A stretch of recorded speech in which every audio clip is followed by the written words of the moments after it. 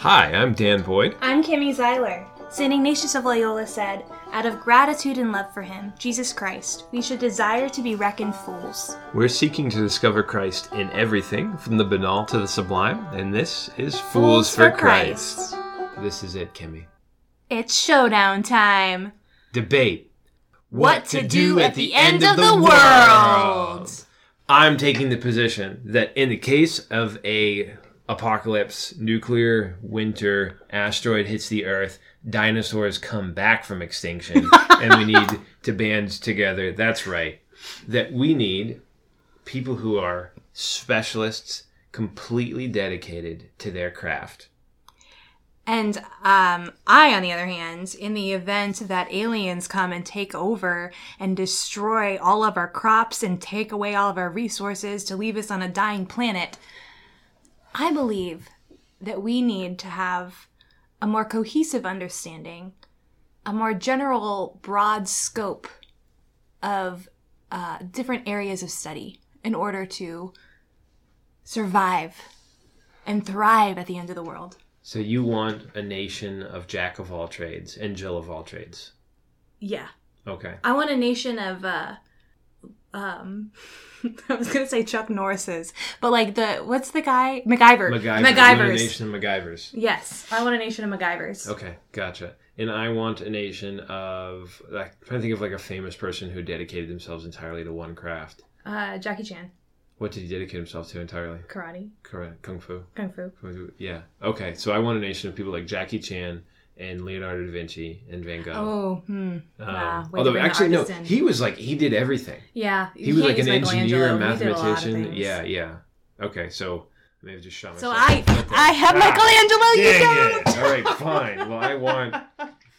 Oh, I just got really close to that mic. I apologize, no, listeners. That's okay. Who can I get that was like a famous virtuoso? We probably should have talked about this before we started recording. Yeah. Well, that's okay. Like, in fact, I don't know if there's anybody who's like famous for being only good at one thing. So that might, like, maybe I'm already losing the argument. Well, what I'm thinking of right now is there's a particular type of puppetry. This is going to be really obscure. Yeah, you're not helping me. This person's famous for being really good at puppets. We don't need him at the end of the world. We can do without that one. Just looking out for you, Dan. Thanks. Looking out for you. So what kind of puppetry? It's a particular form of puppetry in Japan, and you have to become so specialized in it. It's like puppetry and acting. It's their form of theater. And so there are like 7 different nostril flares that you use in order to... Yes, thank you for flaring your nostril. Only you can see what we're doing. But particular, very specific facial expressions to show a particular emotion and experience. And so it's so much expertise and training and time goes into this in order to be able to master theater. So flaring the nostrils of puppets. Right? Like, I think I mixed things up there. No, there is puppetry. Okay, gotcha. There's a particular form of puppetry. There's also a particular form of theater there where they are... sometimes they use masks, sometimes they don't. And then puppetry is a big portion of their art form. But the main thing that I'm thinking of is the way that the actors themselves train their own bodies. Okay, gotcha. In order to portray emotions. I see. Okay, so almost that actually, that's so fortuitous that you brought that up, because the concept I had in mind for almost like a single-minded dedication to one craft in order to become excellent at it was this. So it's this Japanese concept of ikigai, and I think there are other cultures all have their own like form of it in their idea. Like in English, we might say a virtuoso, and whatever like the opposite of a jack of all trades is. But that word ikigai, it's a concept that means. So I got to quote Wikipedia here, cite Wikipedia because this is where I got the information. But because I was familiar with it before I looked it up, but I just wanted a succinct way of wording it. But it's a reason for being, and is usually used to indicate the source of value in one's life or the things that make one's life worthwhile. And I guess what I'm kind of mock advocating for is kind of with the idea that we are called to excellence, and we are called to take the raw materials that God has given us in our life and develop them to the point of heroic virtue. And I think we're called to do that not just in the cardinal virtues and the theological virtues, but in everything. And to be like, I'd say medicine, for instance, that doesn't particularly fall into any one virtue, but we need people who are that single-mindedly dedicated to their work, their craft as doctors, as researchers. And that's how we get new techniques and new ways to save lives. And if in general, if we applied this concept to all types of work, to all jobs in America, we would be more satisfied as a people. Because I think right now, there's not an appreciation of work. Work is so often referred to as drudgery, and not just referred to, but is experienced as drudgery. And the glaring problem with this is the Lord till the earth and subdue it. And this idea of toil is, in a non-negative sense, is a part of what God has asked us to do. And he's given us this beautiful creative ability. But for so many of us, that is nothing but a negative experience.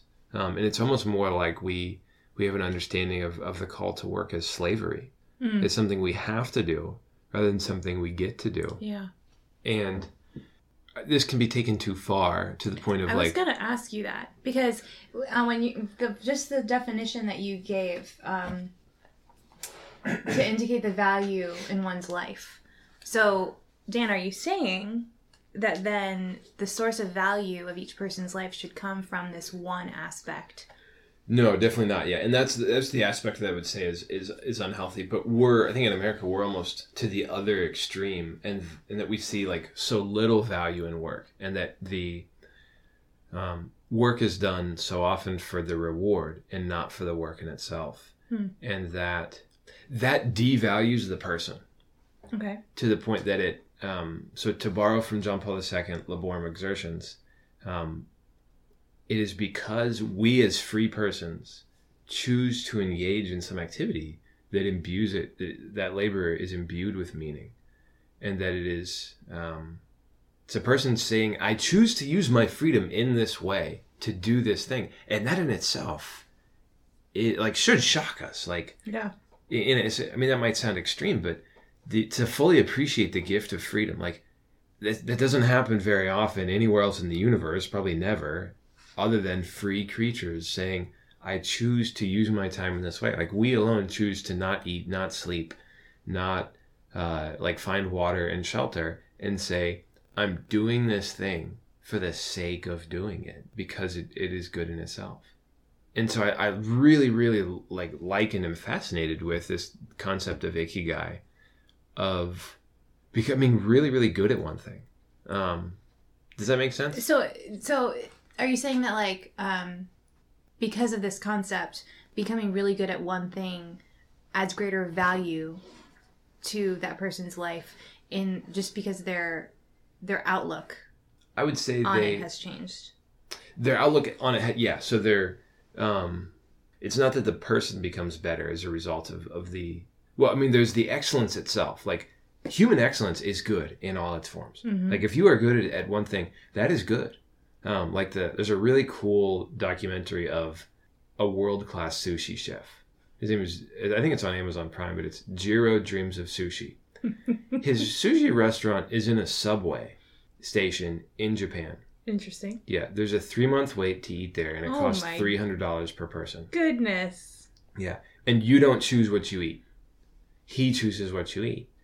And the reason is he's so dedicated to his craft, he only, on a daily basis, only ever prepares the best quality food. And so he has a guy who buys his tuna. And if he cannot buy the single best tuna at the fish market that day, he doesn't buy it. And it's not on the menu. Because Jiro will not serve something that is not excellent. So Jiro should be your celebrity. Yeah, there we go. So Your Jiro's famous mostly, person. yeah, I want a nation of Jiros. And but if we, so I mean, think about it. If we all took that much pride in ownership of what we do and realize that we are responsible for excellence and goodness, like all of us, I mean, manufacturing then changes. Like, how many of us are frustrated that our cars don't last 10 years? If Jiro made cars, they would last 10 years.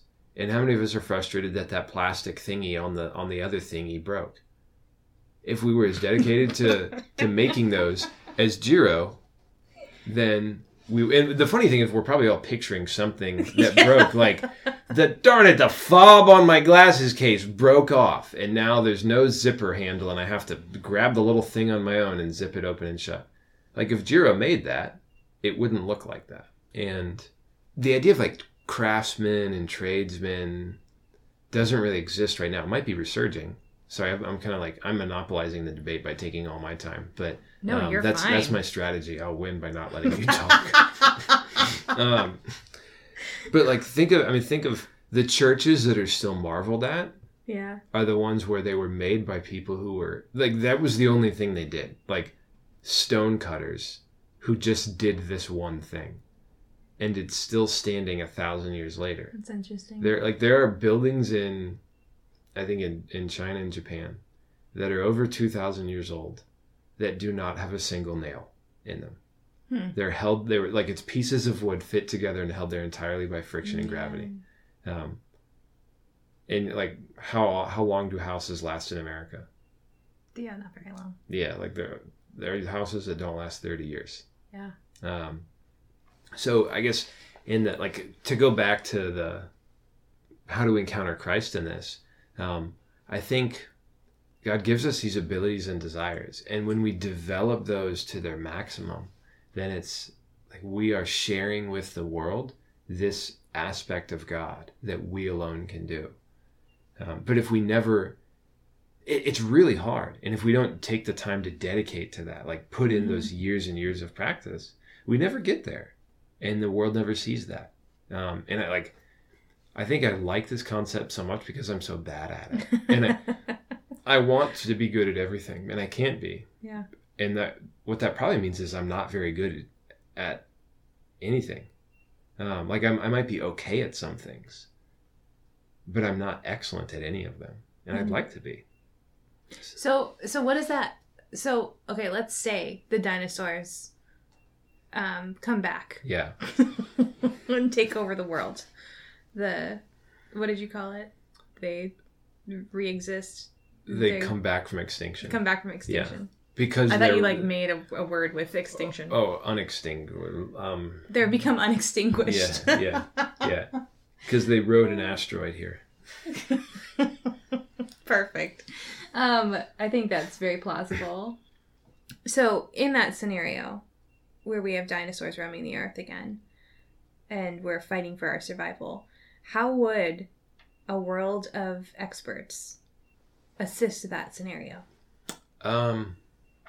So I think if everybody would know what they were supposed to do, and so you've got this little community living together, and it might almost be like a monastery or a convent, and that everybody has an assigned task, and shouldn't be any like bickering over, like, I'm the baker, I know how to bake, and I don't know how to build, so I'm not going to get in the way of your building, and you're not going to get in the way of my baking. And I mean, there would need to be some cross-discipline work so that people could communicate and collaborate. But so that, like, your hunter would be really good at hunting, and he might not be very good at something else. And so the opportunity cost of him doing something else, like let's say fishing, is that, like, he might only catch enough food for 10 people per hour, whereas hunting, he might get enough food for 30 people per hour. And so I think you have that reality existing with all human activity, and that some people are doing things that they're not as efficient at, and they're not gonna contribute to your little survival group as much if they just did the thing they're good at. Okay. So why should we have a community of like cross-disciplinarian people? Well, so I think this comes from my gravitation towards this view comes from my training as a stage manager. And so as a stage manager, when I was studying theater, it was my job to know a little bit of everyone's job. Just enough to be able to communicate with them and understand what they were saying and bring everyone all together cohesively. So I would actually study like lighting terminology and how to run a soundboard and the vocabulary for building a set, and like the specific things like the dog on the floor, like that's an actual name of something, like it's like a track they use to pull different sets on and off stage. So, but like if it would be kind of silly for someone to be like, oh yeah, I'm setting up the dog tonight, and for me to be like, what breed? You know, when he's talking about this type of mechanical work that he's doing. You'd be like, I thought this was cats. There's dogs on the show? So we actually studied the language of all these other fields, all these other specializations, so that we could have a broad understanding of it all to bring it all to a cohesive whole, and ensure that everything came together well. And so that idea of knowing a little bit of everything, I think grade school teachers do have to do that. Any kind of manager or director. Right. Really, that's their job, is to know a little bit about everything that's going on so that they can better bring about the whole and keep in line with the vision and direction of where they're going. And so I think ultimately that would, at the end of the world, in this post-apocalyptic society, that would keep everyone focused on what the goal and the vision is, because they would have a clear understanding of how everything fits in to the goal, into where they want to be, where they need to go. Right. How they're going to survive. That almost sounds like the stage manager with all of those people who are doing their own thing. It almost sounds like we need a little bit of both. So we need the ikigai, and then we need the person who, and maybe their single-mindedness specialty is connecting all of the parts. Mm. I think that might actually be like, there's a part of being an evangelical Catholic. Yeah. Where we're required to do that, and that, so means, to borrow St. Paul's term, be all things to all people. Mm-hmm. And that to, so you encounter the person from the other culture who doesn't get your, like the way of viewing and understanding Christianity that you grew up with. Like, you've got to be able to get into their worldview and help them get the gospel. And mm-hmm. to do that, you're going to have to know a little bit more. And the broader your knowledge, I think the more easily you can make that connection. Mm-hmm. And the more you can connect with more people. Yeah. If you have more various discipline knowledge. Right. Well, and then the other thing here is, because this skill of knowing a little bit of everything is so connected with that of like a manager or a director, I really feel like in this scenario of, I'm assuming like government is shot, like maybe not literally. I mean, like, it's no longer existent. So there's anarchy. There's over the White House. Yes, there's no authoritative group coming in to assist. Right. And so this would allow that community of the jack of all trades to be able to thrive without those managers over them in place. You're right. Because then they could be self-sufficient. They wouldn't need to rely on a higher authority to help them to make everything work. I think you're very you're spot on that. And that if you only had people who are really, really good at just their thing and not anything else, it might be hard to get a lot of stuff done. Now, do you see any flaws in my argument, Dan? I think to get really, like, you could probably subsist at that level. And I don't think you can really have, like, human thriving without like you're not going to have beautiful concerts with people who are like kind of good at banjo, but also kind of good at like writing a dissertation. Like it. So, and I think eventually there will be. Did you just describe yourself? I did, yeah. But also, like, I couldn't put on a really good, like, eventually people would be like, gosh, this guy's been playing the same banjo song for 40 years around the survival camp. Like, somebody please build a violin and get good at it. So I think eventually, just the desire, the innate desire in all of us to become really, really good at something would make us move away from the jack of all trades into, again, like, recognizing that area of our life that God has given us alone to reveal his goodness and wanting to share that with other people. There's this great line in Babette's Feast that's almost at the very, very end. And it's, I have to paraphrase because I don't recall it perfectly, but it's the cry of the artist is, give me leave to do my very best. It's almost like, get out of my way so that I can be who God created me to be. Oh, that speaks to my soul. Yeah, and we want and crave that freedom, and for the barriers to that to go down, so that people can see, like, what is it about me that God wants you to see through me, and is it the way I make sushi, or is it the way I act, the way I perform, the way I dance, the way I sing, the way I make boats or doors or houses or anything.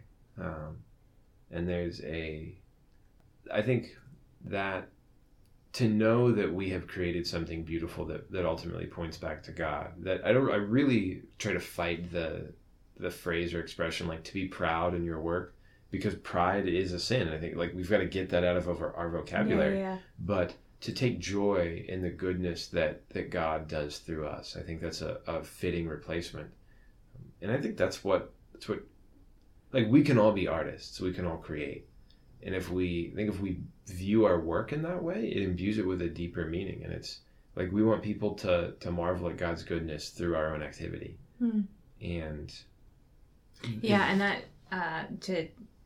that's not going to happen when the work is mediocre. Yeah, exactly. Because when you're surviving, you're just getting by. You're like, okay, I just need enough calories. I don't care what the food looks like or tastes like.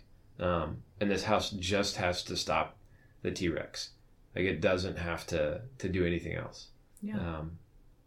It just has to stop the T-Rex. Yeah. No, that can be taken to its extreme. So to go back to the puppeteer thing, it's like it's really fascinating that they dedicate themselves to like nostril flares. To nostril flares that much, but it that does really that they're mastering their trait of showing like this is what human expression means.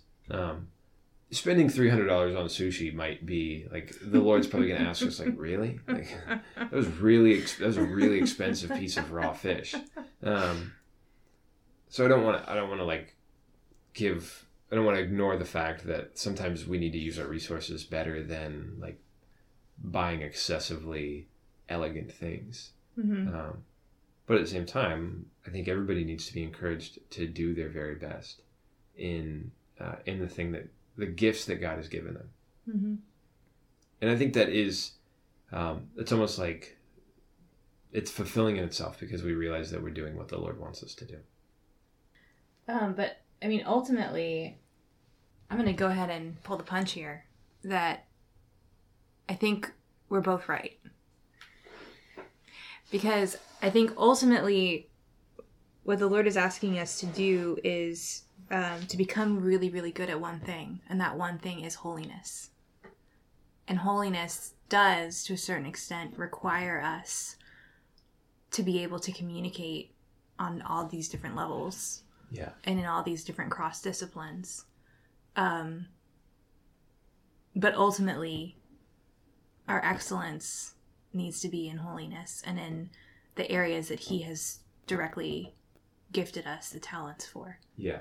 And that's the neat part about that is that can exist side by side with the things we love. So I mean, it means becoming excellent at loving God and loving neighbor. And sometimes that means being good at a diversity of things.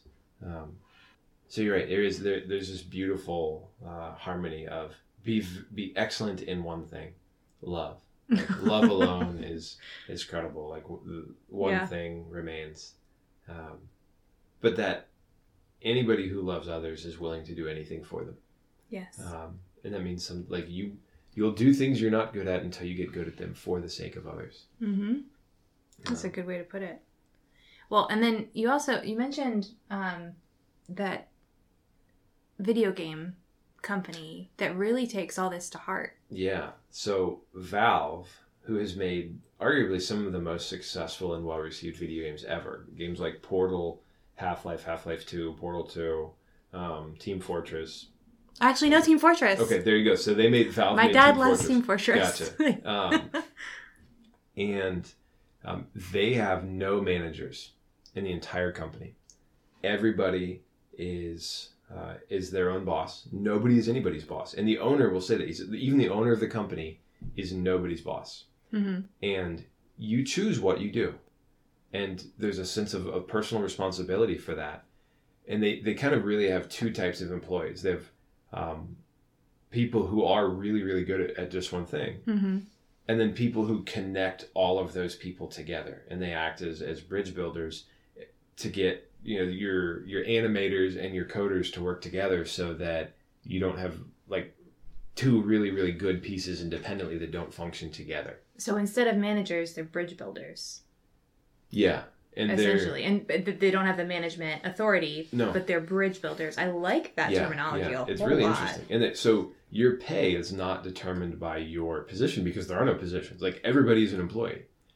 But your pay is determined by what your coworkers think you add to the company's bottom line. Wow. Which creates this really, really communal company. It's apparently one of the best places to work. No, like very few people have ever been fired. Wow. I think that they may actually say nobody's ever been fired, and they don't hire anybody. Like there's no hire. Well, they hire people, but they don't like look for people to hire. Everybody's job is finding top talent to come in. Nice. So you only ever get the kind of people you want to work with. Yeah. So and that seems like it's this very interesting marriage of both concepts. Yeah. Of being very specialized and choosing to do the things that you're good at and playing to your strengths, and at the same time having a little bit of everything in your work. Yeah. And you get to choose how you want to be an artist and do your very best. Awesome. Yeah. So I don't know that we had a clear winner here, Dan.